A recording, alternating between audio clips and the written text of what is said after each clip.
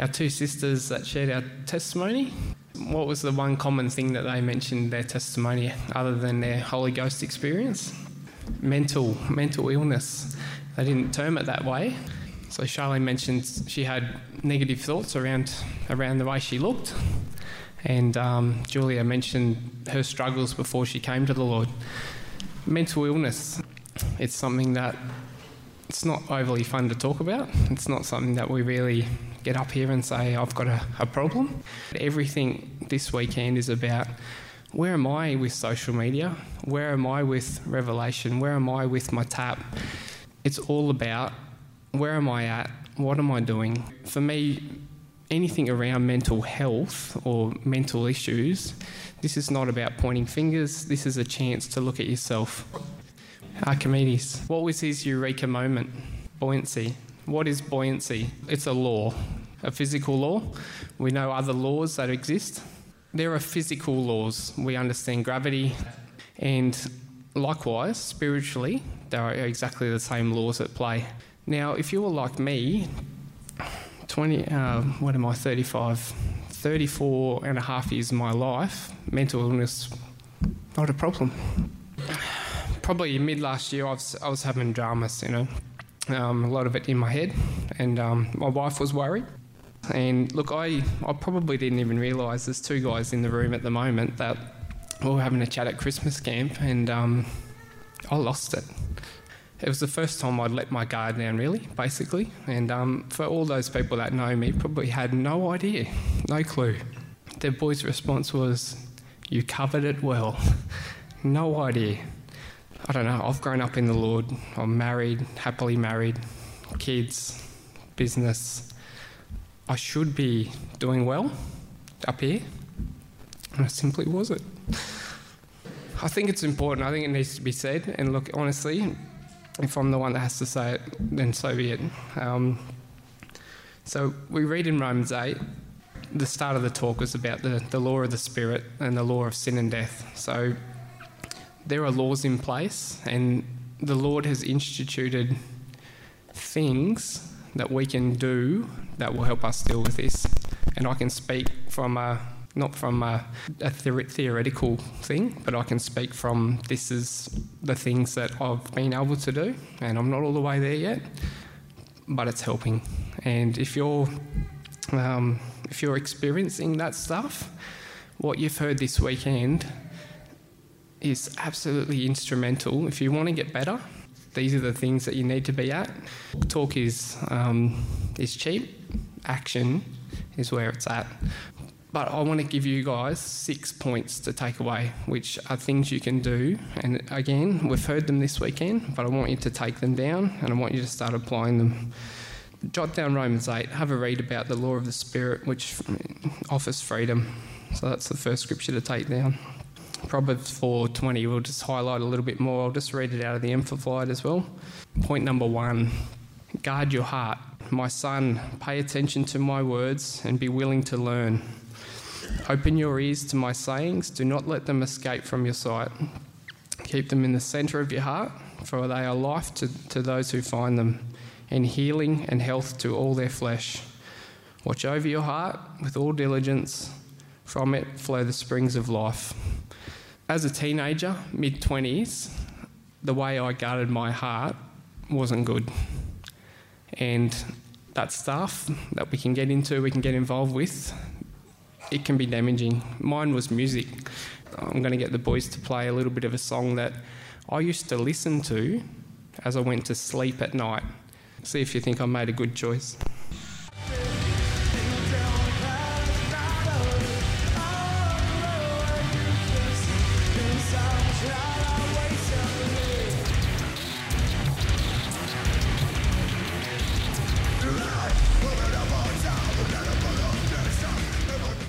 What do you think that does to your heart? Going to sleep with that in your ears. Do you think it's a good idea? My mum and dad had no idea I was doing that. No idea. It was something that I made a choice. It was an impact thing that I chose to put my head and my heart in that situation. Look, I'm not trying to be a wowser. I'm not trying to tell you what you can and can't listen to. But if you're conscious of trying to guard your heart, I would make a suggestion, probably not the best thing to be doing. Okay, so point one, be conscious of what you're putting into your head, into your heart, because those choices, for me, the results of it probably came 10 years later. Those things come to fruition at one point in your life. And my encouragement is not to come down on you heavy, but look, it might not be heavy metal. It could be gangster rap. It could be whatever you like, whatever the kids like these days, as the saying goes. Think about it. The fruits of it will come. Point one, guard your heart. Point two, enter the closet. Okay, this is talking about prayer. So we read in Matthew 6:6, but thou, when thou prayest, enter thy closet, and when thou have shut the door, pray to the Father which is in secret, and the Father which is in secret shall reward thee openly. Now, I've heard many testimonies of people physically entering their closet. If you want to do that, go for it. It's literal. If you want to do that, it's talking on another level. It's talking about finding time. Now, I've been in the Lord my whole life. For a long time, I would do the prayer in the way to work. I'd have my 5 minutes in the morning. I'd have my prayer in the afternoon. And I thought I was doing all right. I realised that I've been giving SMSs to God for years. We've got different ways of doing this. Okay, I observed, I think Pastor Pete Moore does it. I know other people do. They're disciplined in this process. They'll get up early, they'll find that peaceful place, and they'll have the prayer. And the thing is that it's discipline. It's actually, I'm going to do this, and I'm going to enter the closet, and I'm going to do it. And it's finding good time, good quality time, not just 5 here, 5 there. Point 2 is enter the closet. Point 3, service. This might sound weird, but if you're having dramas in that aspect of your being, of your life, service can be an amazing release. We'll jump over to Galatians 5:13. We can jot that down. Don't chase happiness. Look for a service. We read there in Galatians 5:3, for brethren, you have been called unto liberty, only not use liberty for an occasion to the flesh, but by love serve one another. For all the law is fulfilled in one word, even in this, thou shalt love thy neighbour as thyself. There's something funny that happens when you serve other people. And the main thing that it does, and the thing that's, I think, an unusual thing, the minute you start serving, you start forgetting where you're at.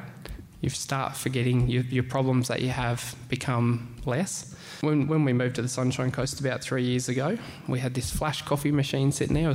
I was hopeless on the coffee machine. I had no idea what I was doing. But I looked at it and I thought, you know what? That's one thing that's going to allow me to meet people. That's going to allow me to be involved. Now I get text messages when I'm not there. Where's the coffee?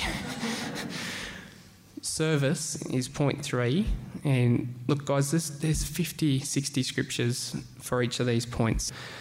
All right, number 4, communicate. I'm your typical Australian bloke. The last thing I felt like doing was talking to my wife, to my parents, to anybody. Guilt, shame, as I said earlier, I've got all this stuff. Why am I feeling like this? The last thing I wanted to do in a coffee shop at Evans Head is start having a breakdown. The boys were talking about we have a need to look after each other. You know, if anyone's struggling, we should have better systems in place. And I slowly put up my hand. I've been struggling a bit.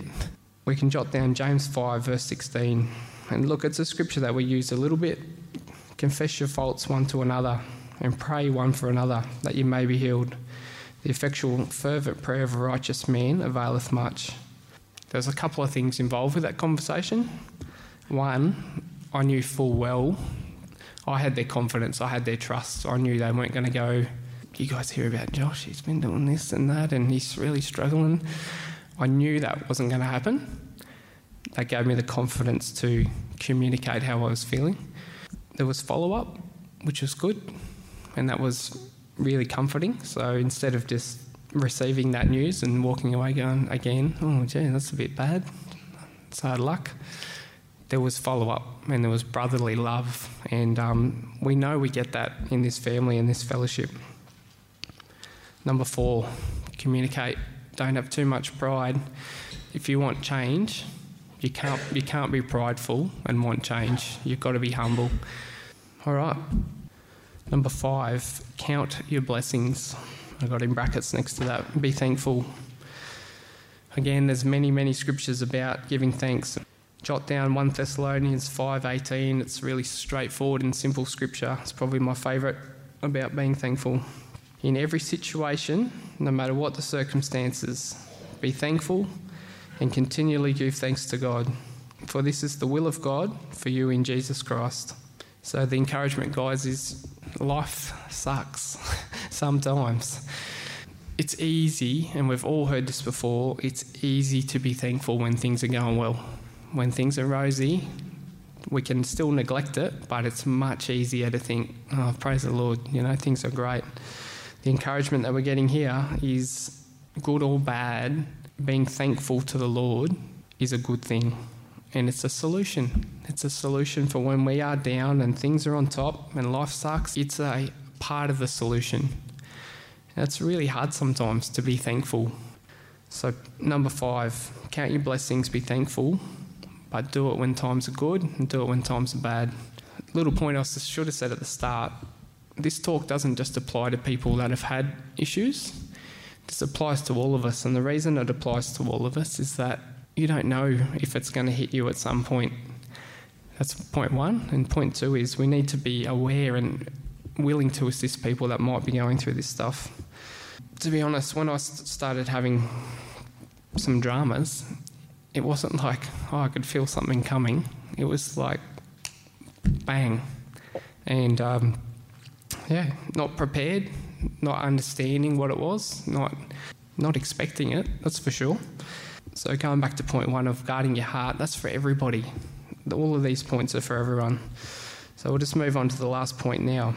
Oh, look, I'm not going to order them in importance, but probably the one big thing that's made a difference to me. We're going to read out of 2 Timothy 4:2. Preach the word, be instant in season, out of season, reprove, rebuke, exhort, all long-suffering and doctrine. So again, I'm just going to have a quick read out of the Amplified. Preach the word. Be ready when the time is right and even when not. Keep your sense of urgency, whether the opportunity seems favourable or unfavourable, whether convenient or inconvenient, whether welcome or unwelcome. Correct those who err in doctrine or behaviour, warn those who sin, exhort and encourage those who are growing towards spiritual maturity with inexhaustible patience and faithful teaching. When I spoke to the boys and finally got it off my chest, it was a massive relief. As I said, I can't say that it's totally gone. It's a work in progress. But the next big step and the next big, this is the Lord's working here, was when I had an opportunity to witness to someone. What I was doing was preaching to myself, if that makes sense. So I was out there trying to win a soul for the Lord.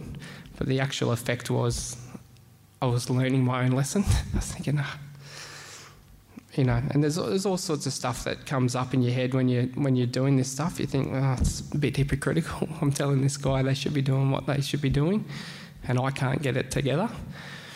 But you realise that it's the Lord using you for your purpose, and that was the next big. At the end of that witness, I felt fantastic. I felt the Lord's presence. So point 6 is, even though it might not feel good, it might not feel like the right time, may not be in your timing, and you might not be feeling great, when we preach the word, it restores us. And I'll hand over to Maddie. Yeah, I really just wanted to share something. I think it's really important. What sparked our conversation that day, a few of us were talking and we sort of came to this same sort of thought and realisation that one thing we're not good at as guys, and some girls aren't good either, but girls often are a bit better, is talking. real talking. We're good at chit-chat, but we're not good at talking beneath the surface about the real stuff. And that's really common for guys. And I just sort of made a decision, and another brother who was with us, it was the same, and we just had this chat about, that's it. Like with the guy, you know, not every conversation is going to be a D&M.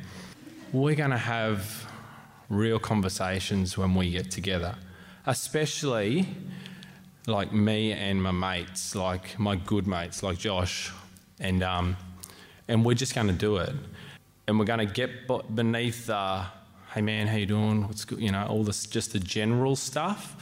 We're just going to get real. And not with everyone. Just when we get together, and we just agreed, when we get together, we're going to have a real conversation. And not every time, but we're going to do it. We decided to get real. When we get together, we're going to have good conversations, and we really tried. The four of us were talking, and we were being open and honest, and we were exposing weaknesses, and we were just chatting about bloke problems. Bloke stuff, you know, like we're all husbands and we're all guys and we're all dads. And that's when Joshy sort of spoke up, and we were like, yeah, like he said, we were like, oh, I feel like the worst friend ever. No idea. But you got to find your mates, find who the people you trust is the big thing. And if someone opens up to you, it doesn't go anywhere. That's got to be the agreement.